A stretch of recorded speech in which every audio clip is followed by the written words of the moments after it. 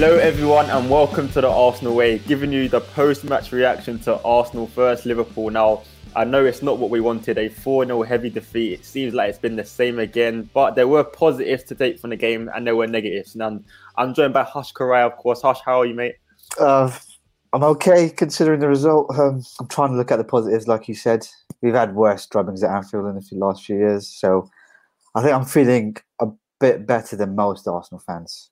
I'm trying to be the one cheering people up on the timeline right now. Yeah, yeah, a lot of fans will need that. But Hush, I just want to get your initial thoughts on the game. What did you think about it, the result, the performance as a whole? I don't want to get drawn into cliches and stuff, but it was a game of two halves, wasn't it? The first half, I was really enthusiastic. I think the back five were really compact and solid. I think Tomiyasu started really well against Mane. Ramsdale was making some good saves. Gabriel and White looked nice and confident. We weren't really giving ourselves enough respite in the attacking third. Every time we went forward, we lost it quite quickly. So Bukayo Saka was having a bit of trouble on the right-hand side. We can't criticise him because he's been, an absolute revelation for us for 12 months. But you can see there was, a bit of a drop-off for him there. And when we were talking about the game during it, we were all saying, I'll just keep it 0-0 until half-time. I think that was the big kind of test for us. If we could get to half-time with it being level, we could start the second half a bit aggressively and go again. But that set-piece goal was an absolute killer because we defended much harder situations than that. Ramsdale made saves, which, should have been goals. And then to concede from something as, bread and butter like that, you could see on Ramsdale's face he was fuming. And you can tell why, because if that goal doesn't go in just, what was it, 5 minutes before the break, I think, the rest of the game looks different, I think. Absolutely. I think we were doing so well. Ramsdale was pulling off great saves. It was going to feel like one of those days where Liverpool just couldn't break our defence, but it ended up happening in the end with a disappointing set piece. And Hush, I think our first point of the game, we really have to touch on this, and that is Mikel Arteta's scuffle with Jurgen Klopp. Now, of course, it was 0-0 at this point, and then a situation had happened between Mane and Tomiyasu, and all hell just broke loose on the touchline. What were your thoughts on that, Hush? But before we get to Arteta, let's take a moment to talk about Sadio Mané. I'm a big fan of his, when he's got the ball, when he's beating players, scoring goals, trying to do dances with Firmino, it's all funny and stuff. But when he's sort of being that instigator, the elbows, the late fouls, was it Tierney last season in the pandemic game where it was nearly elbow into Tierney's face and get anything for it? And, I don't want to come off... I can see that I am coming off already as that moany Arsenal fan wanting to go at referees after a 4-0 defeat. But come on, it was like 5 fouls before he even got shown a yellow. It's something that he does regularly and has not quite picked up a reputation for it. And that's where that's what led to Mikel Arteta and Klopp's confrontation, which there's so many ways of looking at this. Jamie Carragher kind of alluded to that Arteta lost that kind of battle of wills. It was Klopp, using that little conflict on the touchline to get what we did was we kept Anfield quiet for 40 minutes, which is, impressive for us. We've not been able to do that for a long time. And for 40 minutes, it was not bouncing in there. And unfortunately, Arteta got dragged into that little scuffle on the touchline, and that just injected so much energy and electricity into the stadium, and those last 5 minutes were breathless for us, and we were coping even in that sort of electric cold. We were coping. That's why it was so disappointing to concede from a set piece. But just going back to that conflict. There's no win situation there for Arteta because we spoke about it. If you were saying he doesn't do that, maybe the crowd doesn't come alive and Liverpool don't kick on.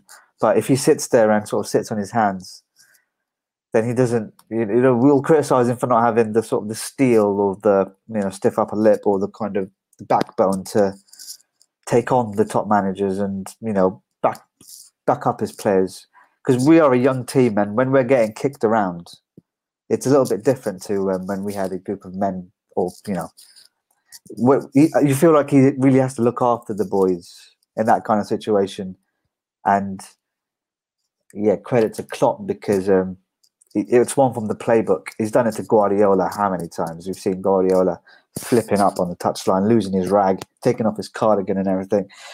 And I think that's a lesson for Arteta to learn, not to just walk into that kind of those mind games, because it's the first time he's really been involved in that kind of serious top level, mind chess with a Klopp or a Guardiola or someone like that.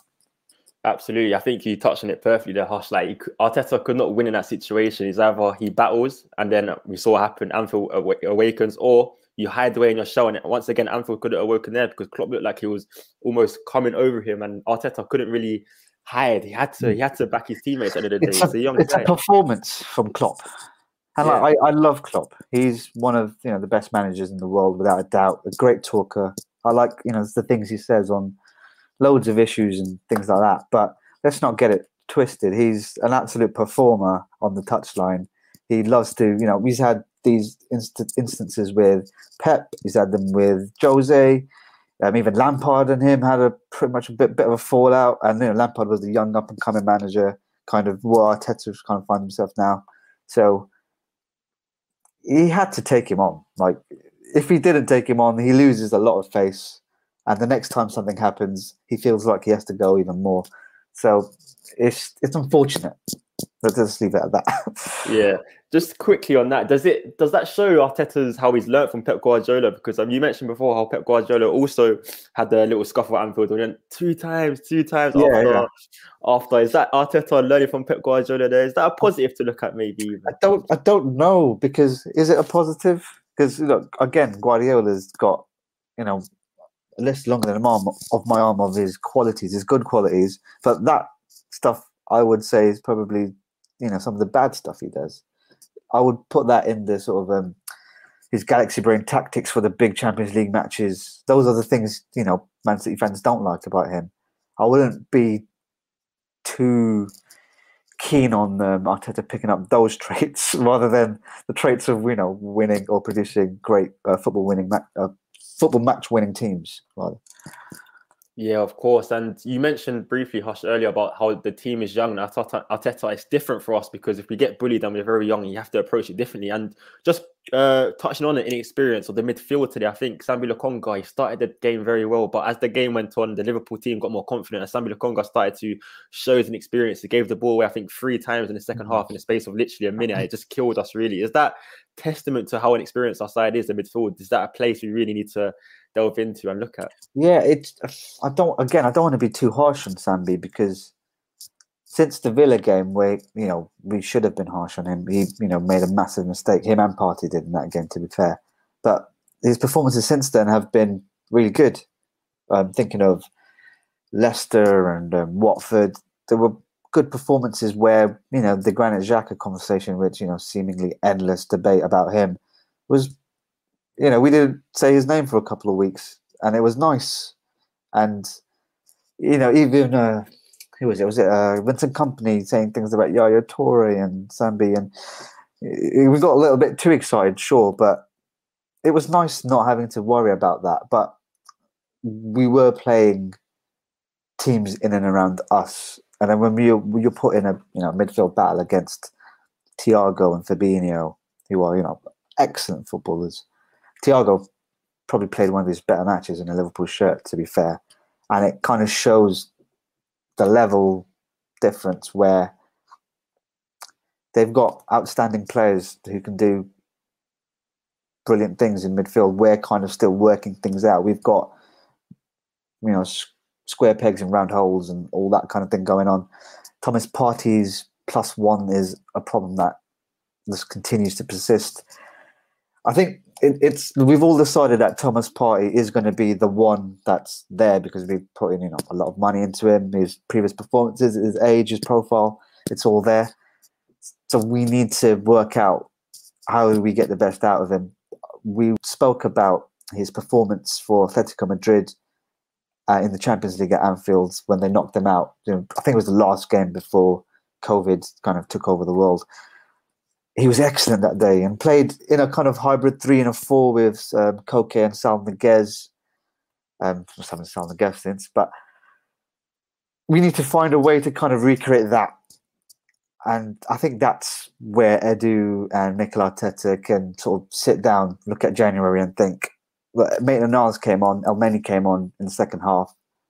They are not the long-term solutions. I think we can all say that without any kind of controversy. So Xhaka might be for the time being, but we need to find something that works, that takes us to a top 4 level midfield, because the back 5 is great.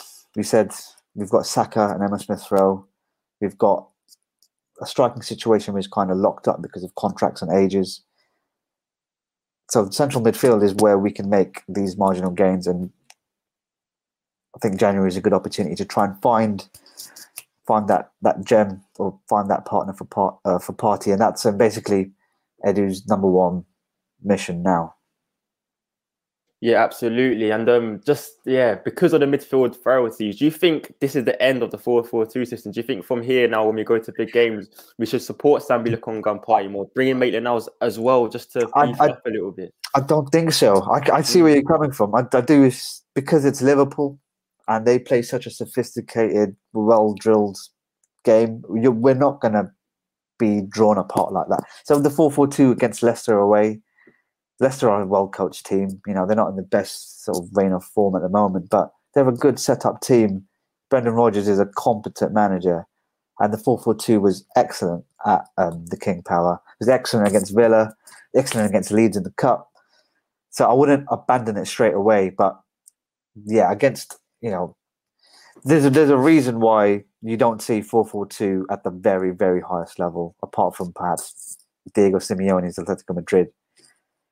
And we don't have the kind of team when it comes to Liverpool or City or Chelsea to play our way. We have to kind of adapt to stop them. That's just the reality of the situation. We are just not good enough yet. So the 4-4-2 can only really be the system that works for us when we feel like we'll be sort of controlling the tempo of that match, I think. Yeah, and of course, and with the 4-4-2, we still had 2 strikers today, but I felt like our presence up front was still lacking. We wasn't winning any balls in the air. We kept throwing it up, and Van Dijk and Matip were just bringing everything back. Is that an issue for Arsenal? Maybe in the transfer market, it shows we need a striker who can actually hold the ball up and can do and run behind as well, because Lacazette and Aubameyang, they have qualities different to each other, but they can't do one thing or the other. Like Lacazette can't run it in behind, whereas Aubameyang can't hold the ball up. Do we need a complete striker up there? I think so. We kind of fall on this a lot after our games, because they're so different. I think Lacazette had a really good game today.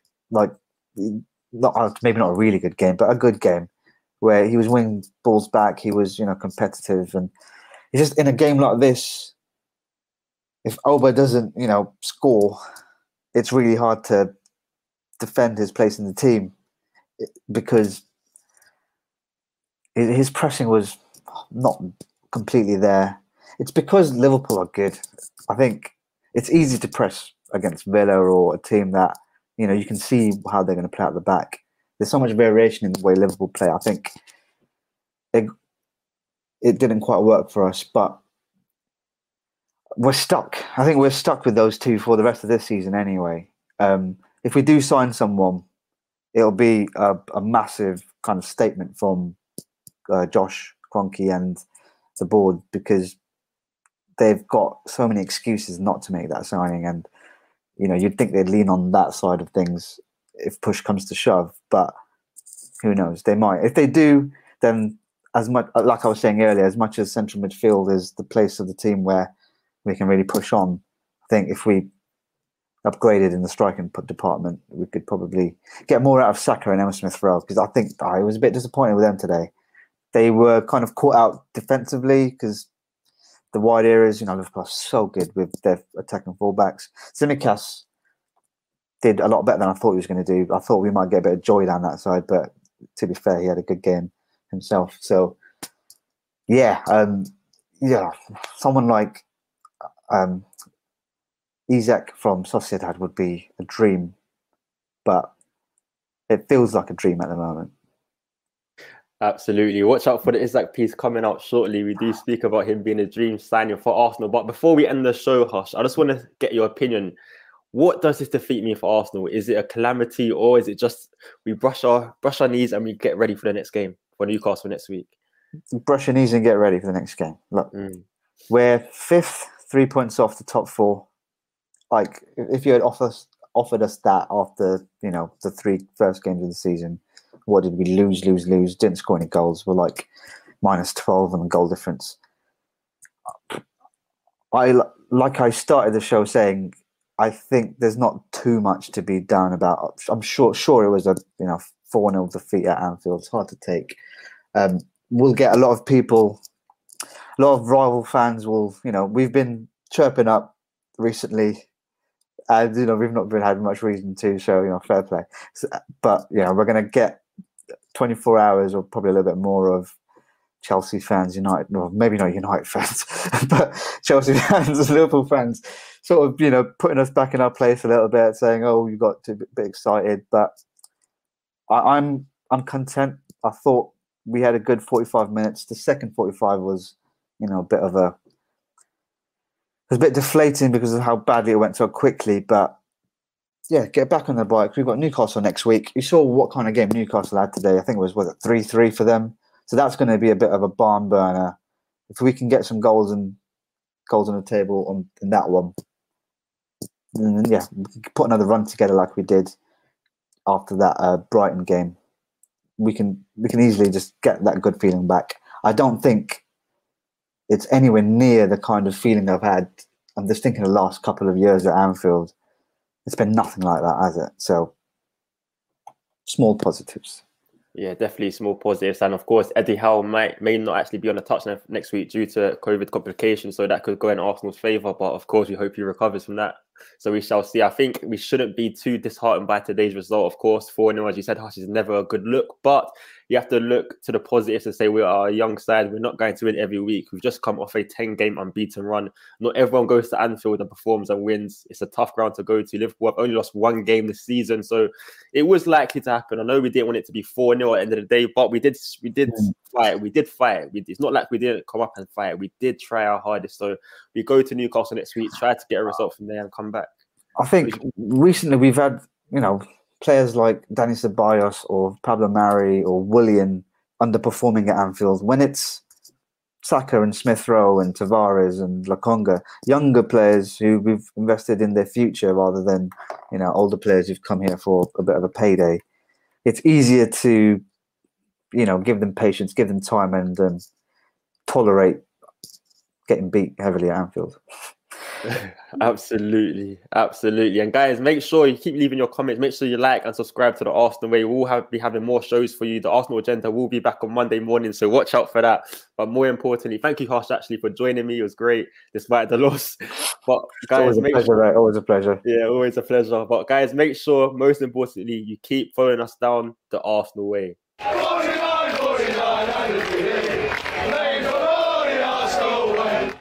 Hi, Mikel. What was your assessment of that game and where do you think it went wrong in the second half? But we competed really well. We stayed in the game the first half. They had their moments. We had our moments. We were really compact. We used the ball in the right way to create some situations. We had a goal disallowed. And then we conceded the goal from a set play. And the second half, when we had to again build some momentum and start to grow the match, we just throw it away in the first 15, 20 minutes. We give every ball away in very dangerous areas. We had no pressure with pressure, and they punished us. And after that, we lose control of the game, and they had all the momentum. We spoke this week about the lack of experience and the young players in the team. Do you think that had an impact today in that loss of composure you speak about after half time?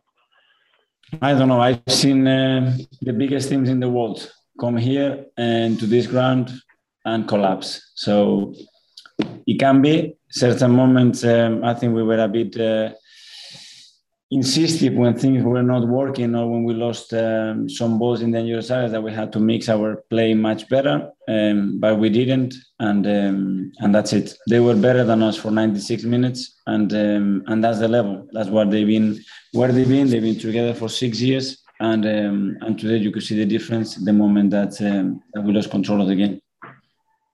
Just lastly for me, what happened with Jurgen on the touchline in the first half, and do you think that had any impact on the atmosphere and the energy of the stadium and the match?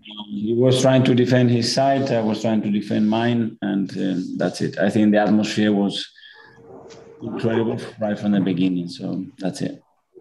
Thank you. Thanks, Sam. Come to Rob Draper. Yeah, hi, Mikel.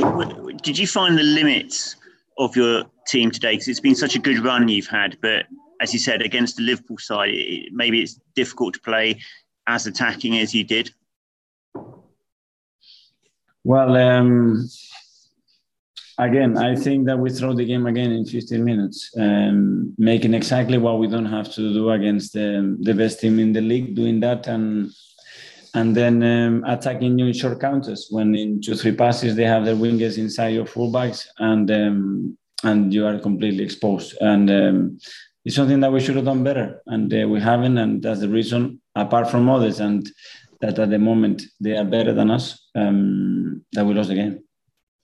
And are there some of the young players that you'll have to pick up after that? Because it was hard work for some of those guys in the back four, wasn't it?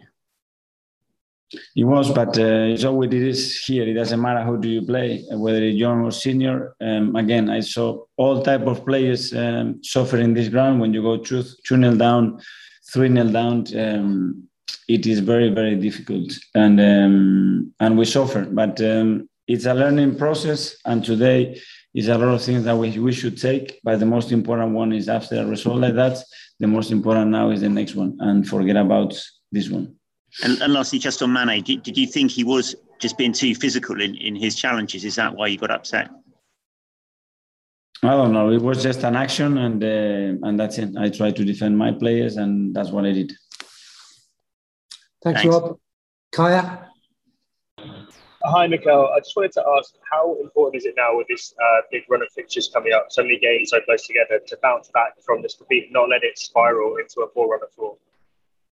And that's what the big teams do and the good teams do. And that's what we have to do. On Monday, start again, review the match, the things that we should have done better, and understand the reason why we lost it, and correct them. And that's it. And focus completely on Newcastle now.